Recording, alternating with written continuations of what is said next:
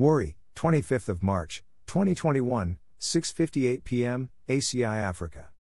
The Nigerian Catholic priest who had been kidnapped March 15 is recovering from trauma after having spent a week in captivity.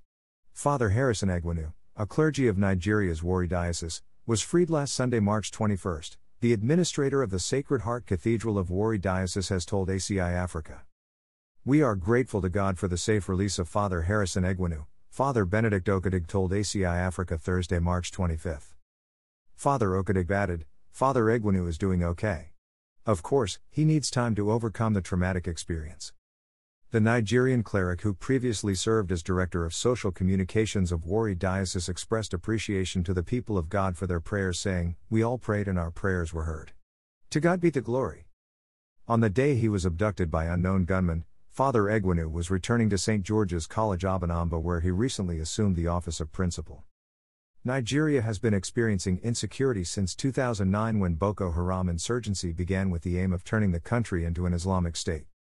Since then, the group, one of the largest Islamist groups in Africa, has been orchestrating indiscriminate terrorist attacks on various targets, including religious and political groups as well as civilians. The situation of insecurity in the West African nation has further been complicated by the involvement of the predominantly Muslim Fulani herdsmen, also referred to as the Fulani militia, who have been clashing frequently with Christian farmers over grazing land.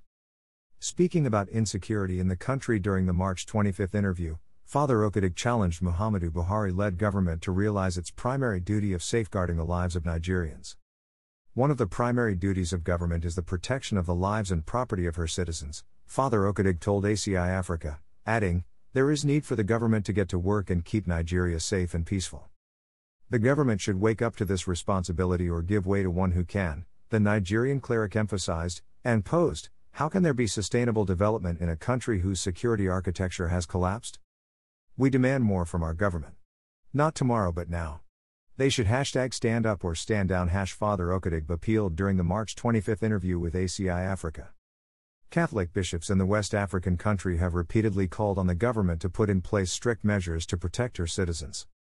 Nigerians are experiencing an invasion of their farmlands by armed Fulani herdsmen, a group well organized and already designated as the fourth deadliest terrorist group in the world by the Global Terrorism Index, members of the Catholic Bishops' Conference of Nigeria, CBCN, said in their October 1 collective statement.